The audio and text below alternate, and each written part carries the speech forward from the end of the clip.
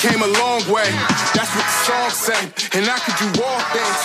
I could do all things. Yeah, I could do all things. Yeah, we came a long way.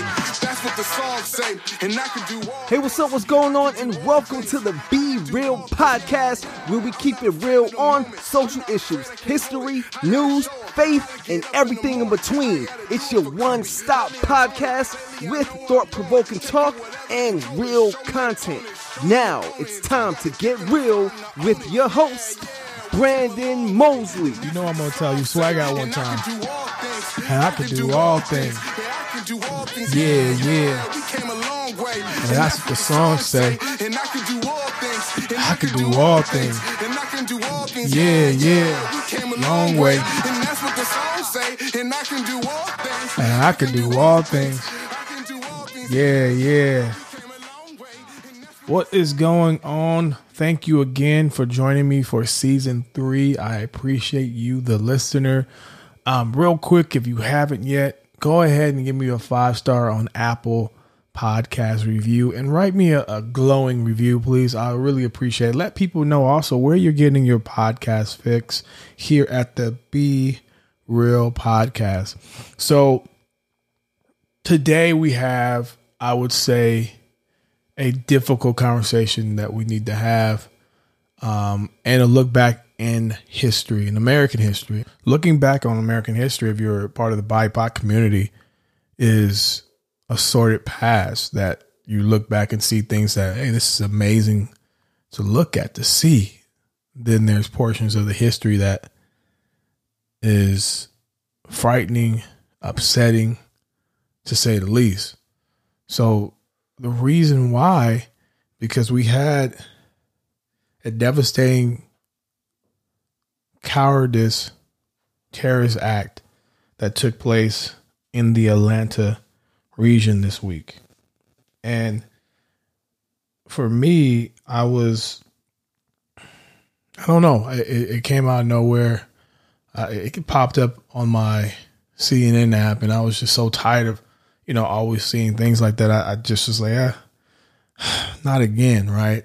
Then when you look into what happened, then you hear something like this. Also said Captain Jay Baker's description of the suspect's frame of mind was outrageous. And he was pretty much fed up and kind of at the end of his rope, and yesterday was a really bad day for him, and this is what he did. I couldn't believe that a police captain was recounting the bad day that the killer had without a shred of empathy for the really bad day that the 8 victims and their families had, the incredible grief that the whole community is going through. And this is the kind of thing that makes people question law enforcement and whether they are really there for the people that they're supposed to be protecting. Captain Baker is also under attack for an anti-Asian Facebook post of his last year. He talked up T-shirts that said, COVID-19, imported virus from China. We reached out to the Cherokee County Sheriff's Office for a comment, but we have yet to hear back. Gail? Thank you, Mark. That was a moment, I have to say, when I was watching that news conference and he called it a bad day, and all I could think of was 8 people are grieving tonight. It's a guy that had an issue. He blames a race of people for his problem. And then he goes and eliminates what he thinks to eliminate the temptation that he has an issue with. It's outrageous. It's a peculiar amount of empathy for a mass shooter. It's humanizing the shooter. Yeah. It's humanizing the shooter once again. Yeah. And can I point out that the shooter is a white man who is alive after they knew that he'd killed 8 people. And he was armed. And they knew that too. Wow, they make some great points at the end, right? So let's unpack this for a second before we get into the show completely. I won't be able to tell a story because I don't think this show is best for that. But think about it. They're trying to find a way not to blame it on racism, right? And the whole time during that press conference, they were saying, we talked to the killer, we talked to him, and he says he's a sex addict. So it has nothing to do with race.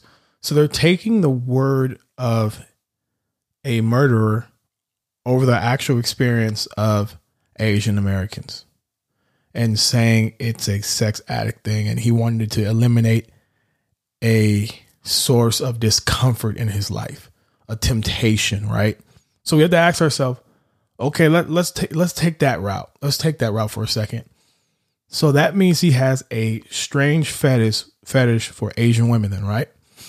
Hypersexualization. So where does that come from? That comes from racial stereotypes of Asian women. So the real root of all of that is still, if you circle back, is systemic racism.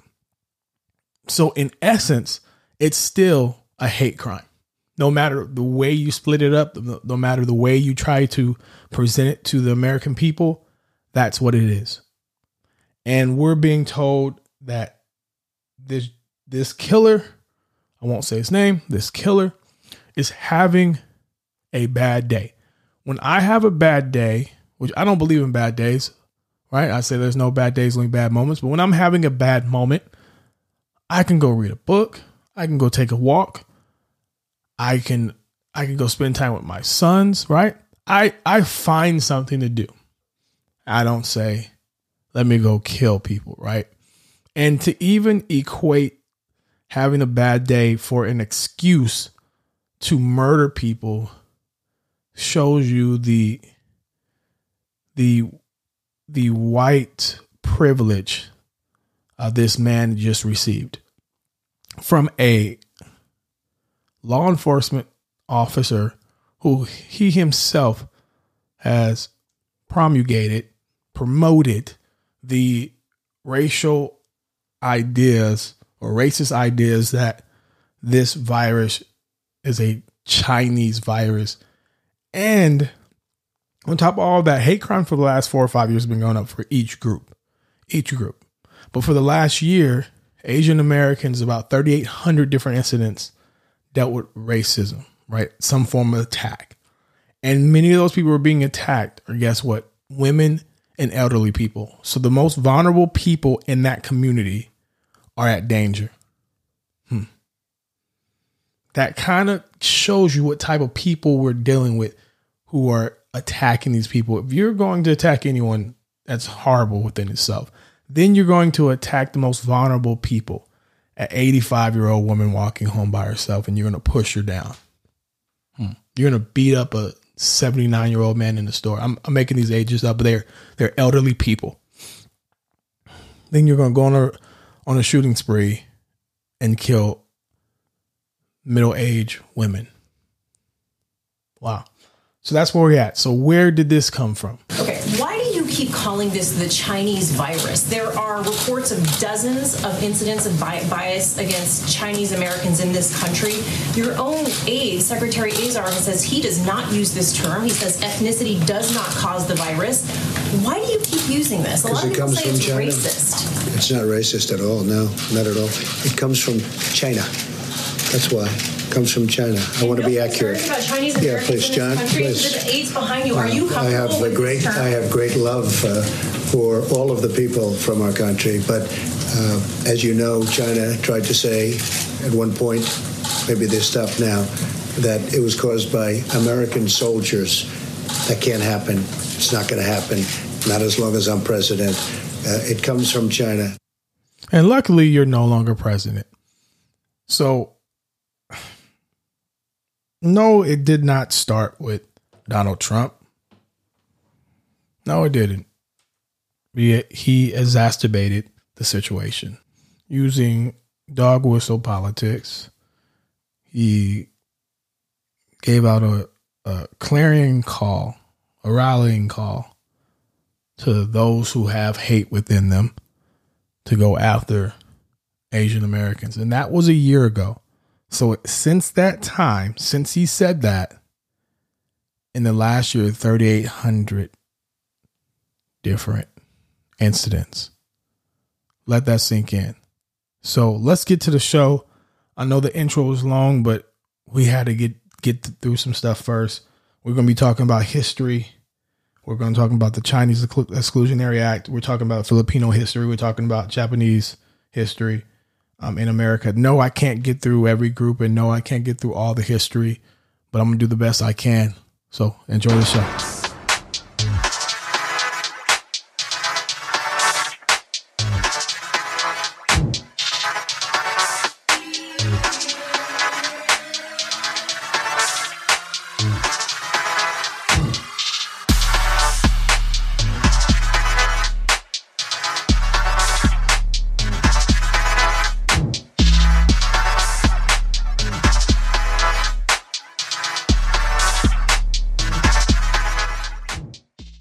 I'm going to go back to the industrial age, the Gilded Age, for quite a minute in terms of this next subject we're going to broach.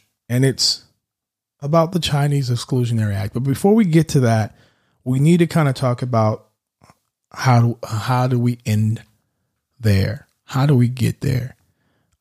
So in the 1860s, as you know, America was going through growing pains, right? You have the Civil War. You have the end of slavery. Then after that, of course, the next decade was all about Reconstruction and the ultimate failure of that. But let's get to the idea of the 1850s, when we started to actually recruit Chinese men from southern China to come and work for the railroads and to farm and for cheap labor, right? In 1865, the president of the Central Pacific Railroad, Leland Stanford, said this: as a class, they, speaking of the Chinese laborers, are quiet, peaceable, patient, industrious, and economical, more prudent and economical than white laborers. They are content with less wages. We find them organized for mature aid and assistance. Without them, it would be impossible to complete the western portion of this great national enterprise. Speaking of the Transcontinental Railroad, within the time required by the Act of Congress. So within this quote, the president of the Central Pacific Railroad in 1865, pretty much saying they don't complain about horrible working conditions that leave many of them killed at work. They don't complain about the long hours, in essence, he's saying. They're quiet and we can possibly get over on them, right? And they're cheap. And with that being said, without them, keyword without them, it would be impossible to complete the western portion of this great national enterprise. So saying they were almost indispensable. They were necessary to build this great wealth that America now holds. Because this railroad connected the east to the west and also was a way to bring things in from Asia, from California, and take it all the way where? To New York. For what? Industrialization. So we use these workers. This sounds very similar to what we've done with so many other groups, with African Americans, with Latinx, Latinos. Bring cheap labor in, use them, right? Then something happens though. After a while, this place becomes their home. America, California did for many Chinese Americans on the West Coast, Washington, stuff like that. And they start to build their own life, their own communities. They started to find themselves opening up businesses, right? And 20% of the workers or laborers in mining companies, railroads, farming, factories, and even fishermen, 20% of them were Chinese. That's in California, the labor force in 1870. But in the same time, they only counted towards 0.002% of the population. So what happened? By 1876, we find ourselves in a depression. And when we're in a depression, we have to, guess what? Blame someone. That's what our former president did when he started to blame the Chinese Americans for this virus, or China for this virus, and for the economic downfall. It has to blame someone. Someone has to be a scapegoat. And in 1876, Chinese Americans became that scapegoat. They started to chant, when I say they, white Americans in poverty especially, they started to say they're taking away our jobs. Doesn't that sound familiar? Then you started to see a push for anti-Chinese legislation, and violence started to happen in the West Coast or on the West Coast. So all this started to occur, right? Then by 1882, we have a Congress that passes the Chinese Exclusionary Act.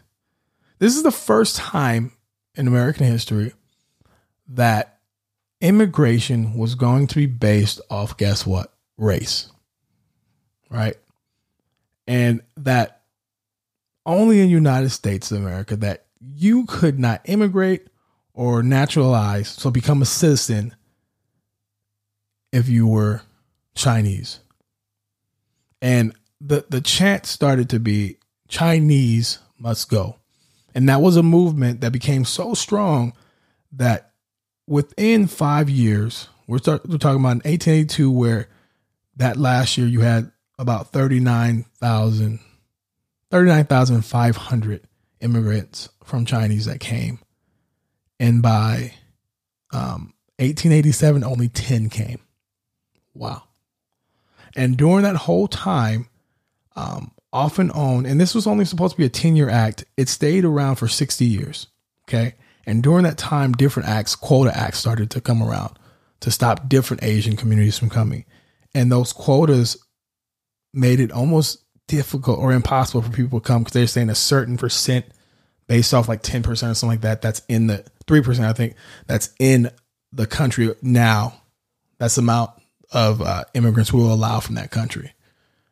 So we're looking at, in 1907 through 1914, you have about 180,000 Northern Europeans coming and Western Europeans. Those are the immigrants that America truly wanted. But the immigrants they really did not want were going to be Eastern Europeans and Asians, right?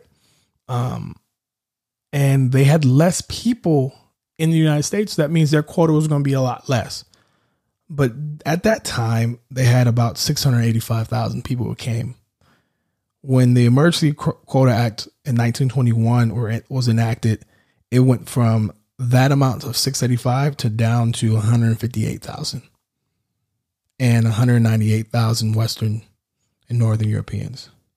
And by the second Emergency Quota Act of 1924 amended it, it went down to only 21,000 Eastern Europeans and Asians to 140,000 of Northern, almost 141. Same thing in 1929, went down to 20,000. So that's what we saw happen, right? So with that being said, with less cheap labor, where were they going to get their labor from? So in the early 1900s, we started to bring in small numbers of Koreans and some Japanese, right? And they use those groups as strikebreakers to work. So that became an issue with, guess what? Poor to middle class white citizens, because they saw Koreans or Japanese as strikebreakers, because at this time they're trying to unionize, and of course capitalism, of course big business, of course you have to make money. They brought in strikebreakers, and who were the strikebreakers? Those Koreans and those Japanese. So it created a hostility towards them.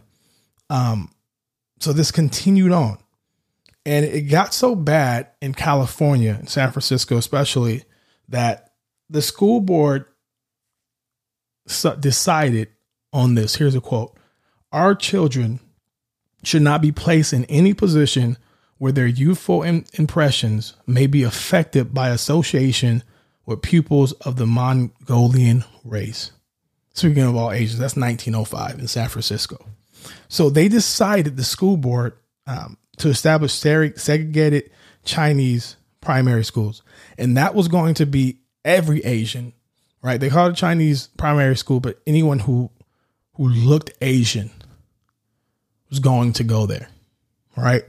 And with that being said, by the turn of the century, after Japanese immigrants started to settle in and help take over the jobs that, of course, Chinese couldn't take over because now they're being excluded. That hate turned on them as well. And the superintendent, Aaron Ottoman, said this: any child that may apply for enrollment or at present attends your school who may be designated under the head of Mongolian must be excluded, and in furtherance of this, please direct them to apply at the Chinese school for enrollment. So they're all lumping in every Asian citizen. Chinese, Japanese, Korean, list goes on. You can't go to this white school. So this is what we saw happen, right? And we have to ask ourselves, so who was next to be discriminated against? The next big group in California was the Filipino community. So in Stockton, you started to have a big Filipino community where they even had a small part in town that they called Little Manila, right? So you will start to see Filipino men dressing sharp. They're getting good jobs. They're going to clubs. They're going to pool halls. They're going to dances. They're having a good time, making good money, working at the canneries, and they're coming over for the American dream. And by 1924, every Asian group were a part of the Chinese Exclusionary Act, pretty much. Chinese, Japanese, Korean, and even Indians, right?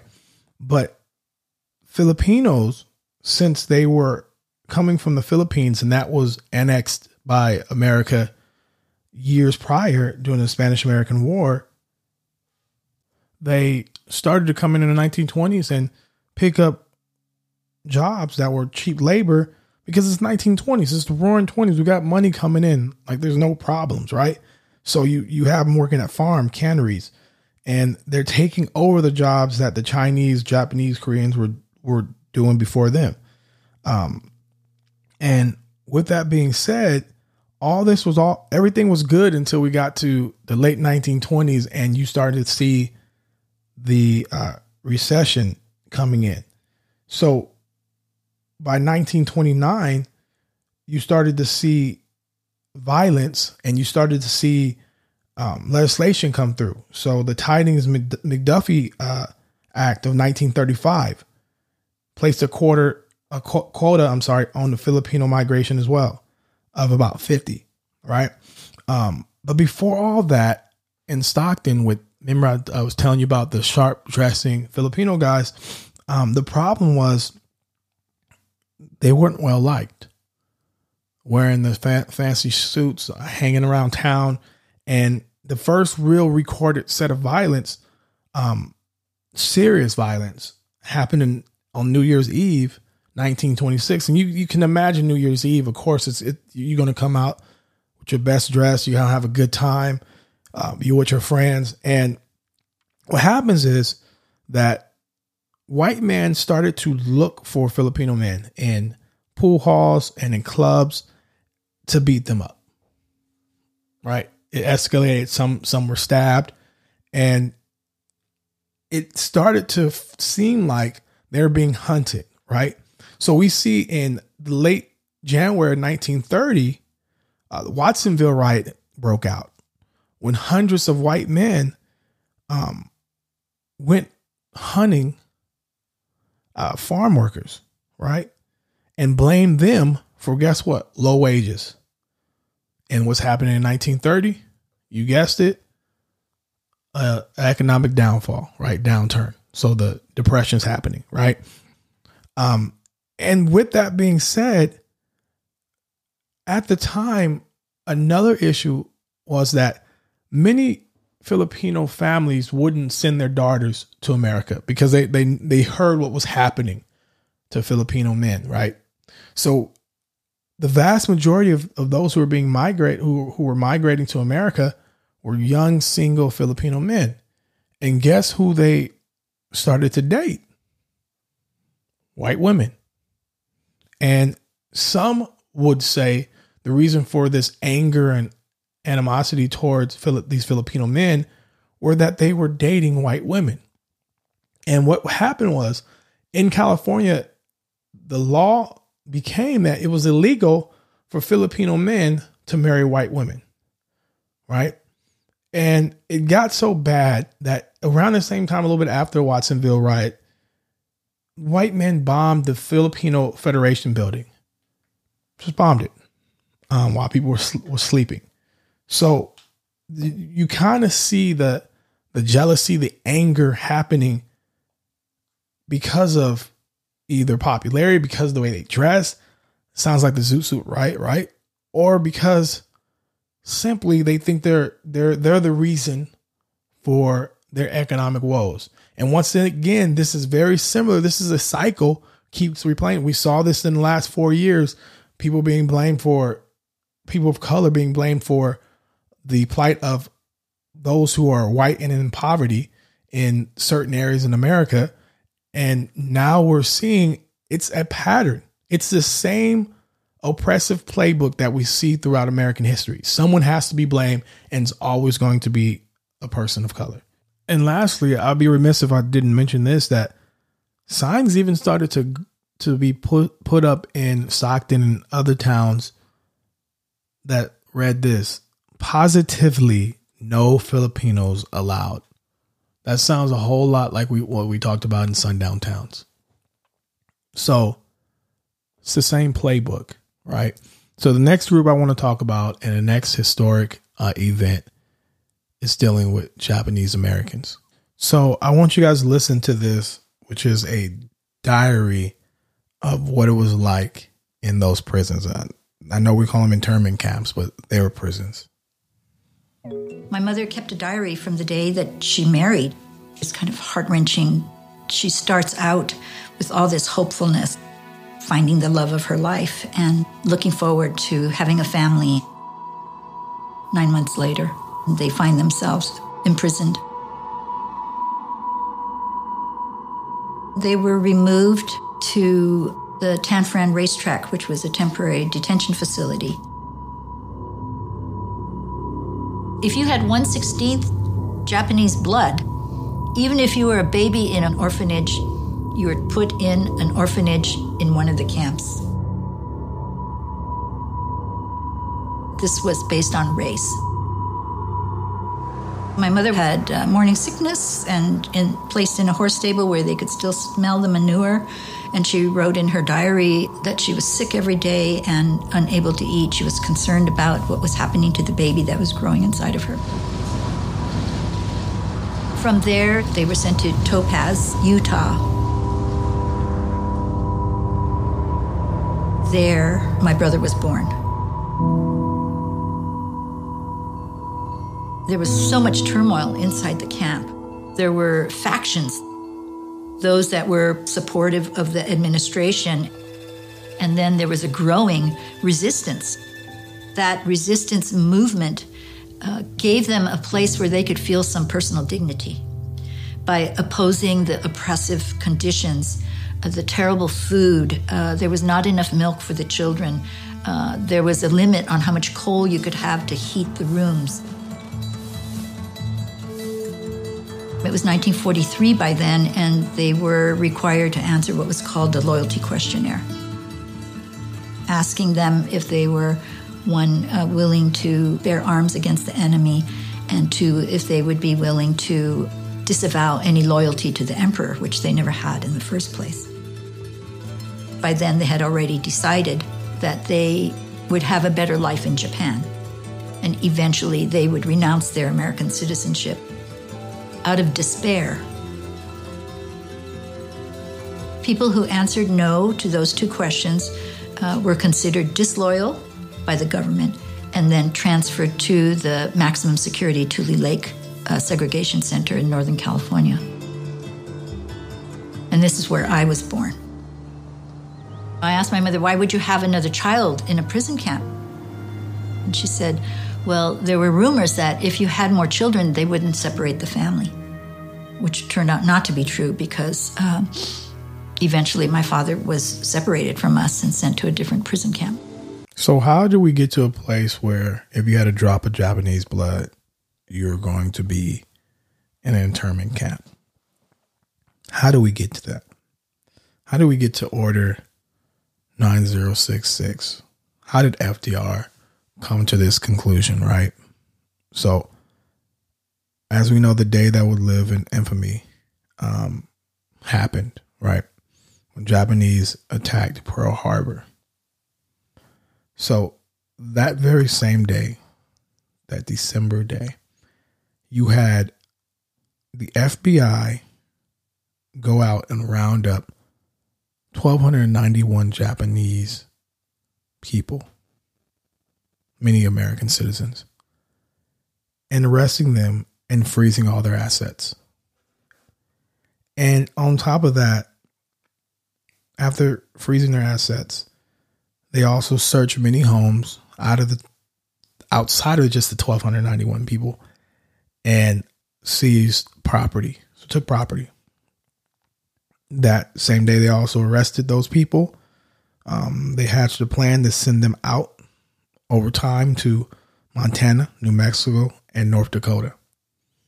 And they couldn't speak to family. They didn't speak to family.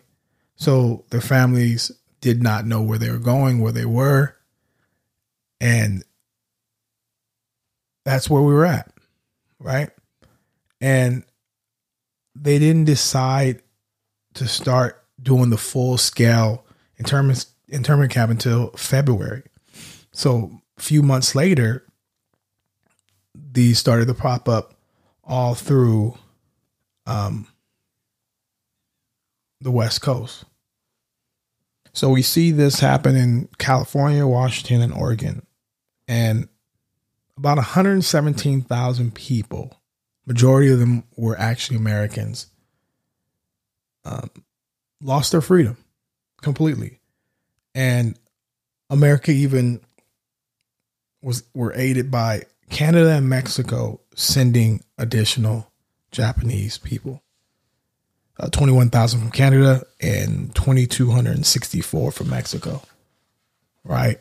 And while this was all happening, America was literally taking property and ownership, the one thing the Constitution protects, right, away from these people. Japanese owned fishing boats, impounded, mass incarceration, and assets being frozen.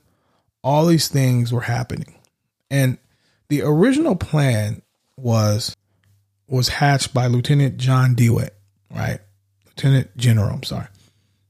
And his suggestion was to create military zones for Japanese internment camps, right? And he also wanted to lump in to his plan Italians and Germans. But that idea didn't really drum up a lot of support because they didn't want to see Americans of European descent in camps like that.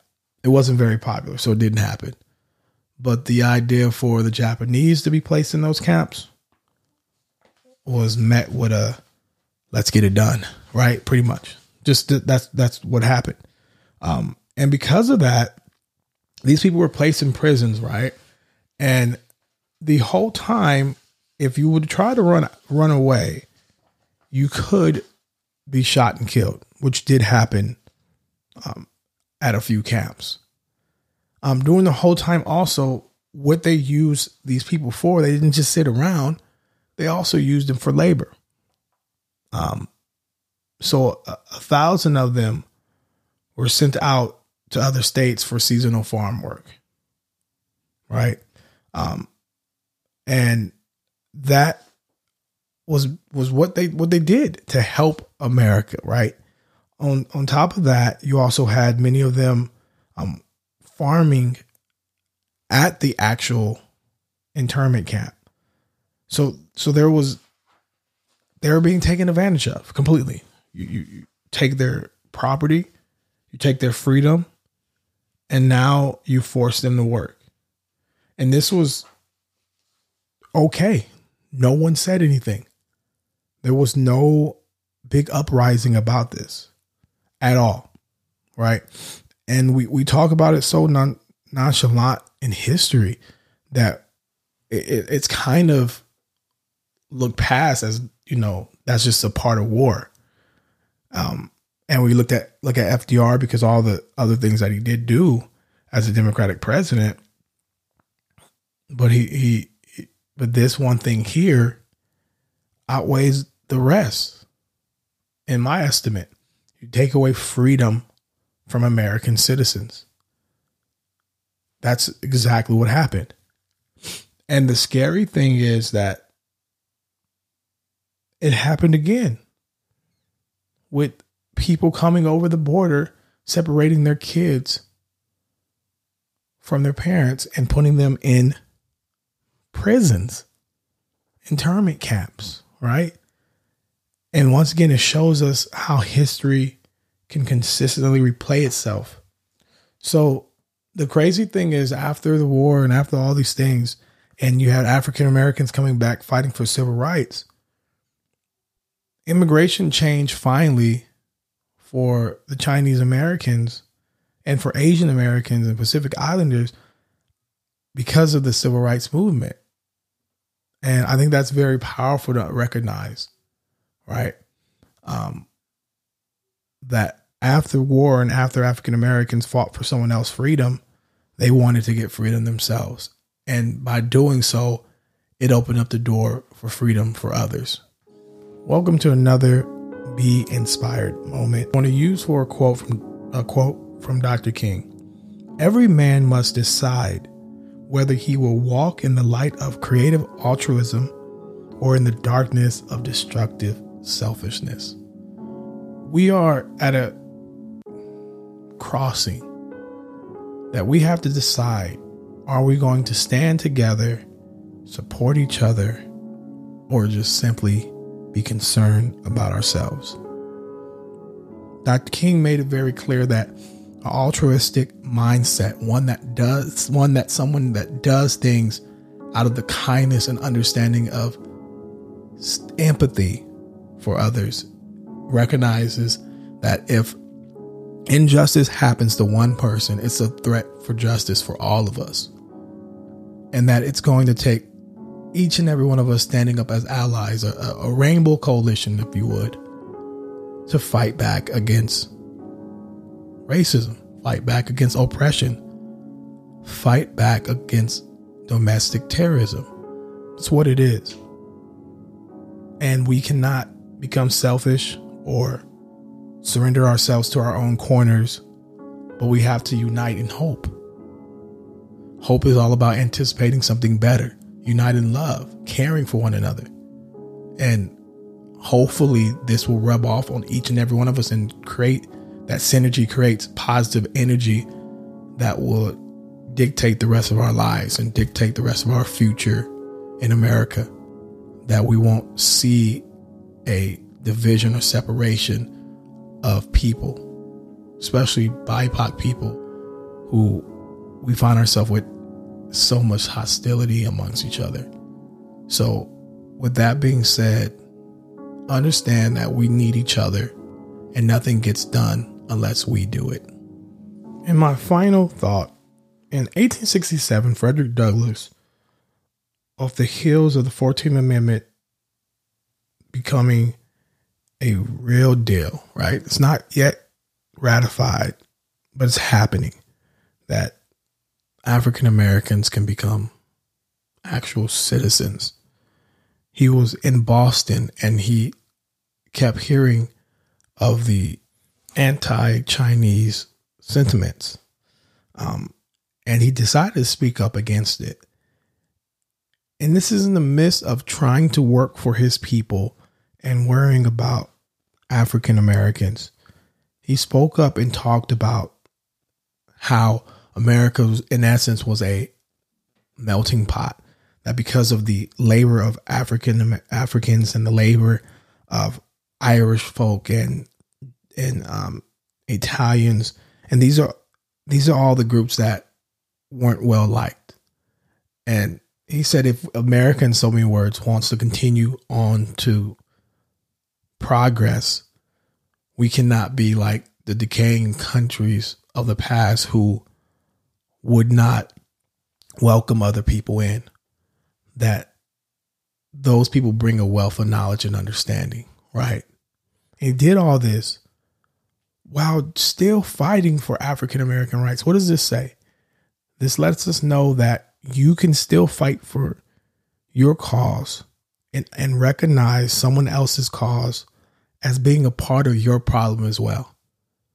That we can't get anything done unless it's we.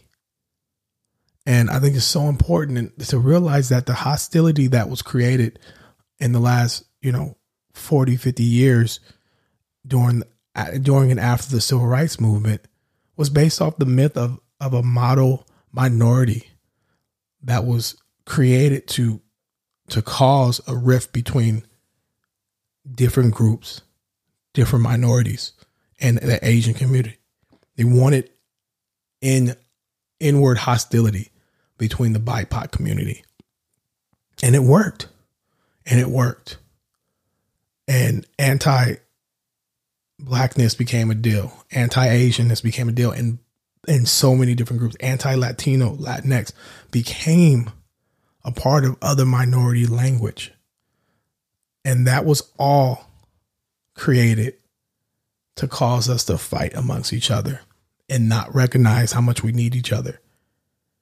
And if you look through civil rights, you look through those who were in leadership, they always called for some form of a rainbow coalition for a reason, because we're much more powerful together than we are apart. So please recognize through empathy that if your fellow American, your fellow human being is hurting, you should be concerned. Thank you. Remember, there's no bad days, only bad moments. You decide. So decide to have a good day. God bless. Yeah, let's go. Yeah. We came a long way. That's what the song say. And I could do all things. I could do all things. Yeah, I could do all things. Yeah. We came a long way. That's what the song say.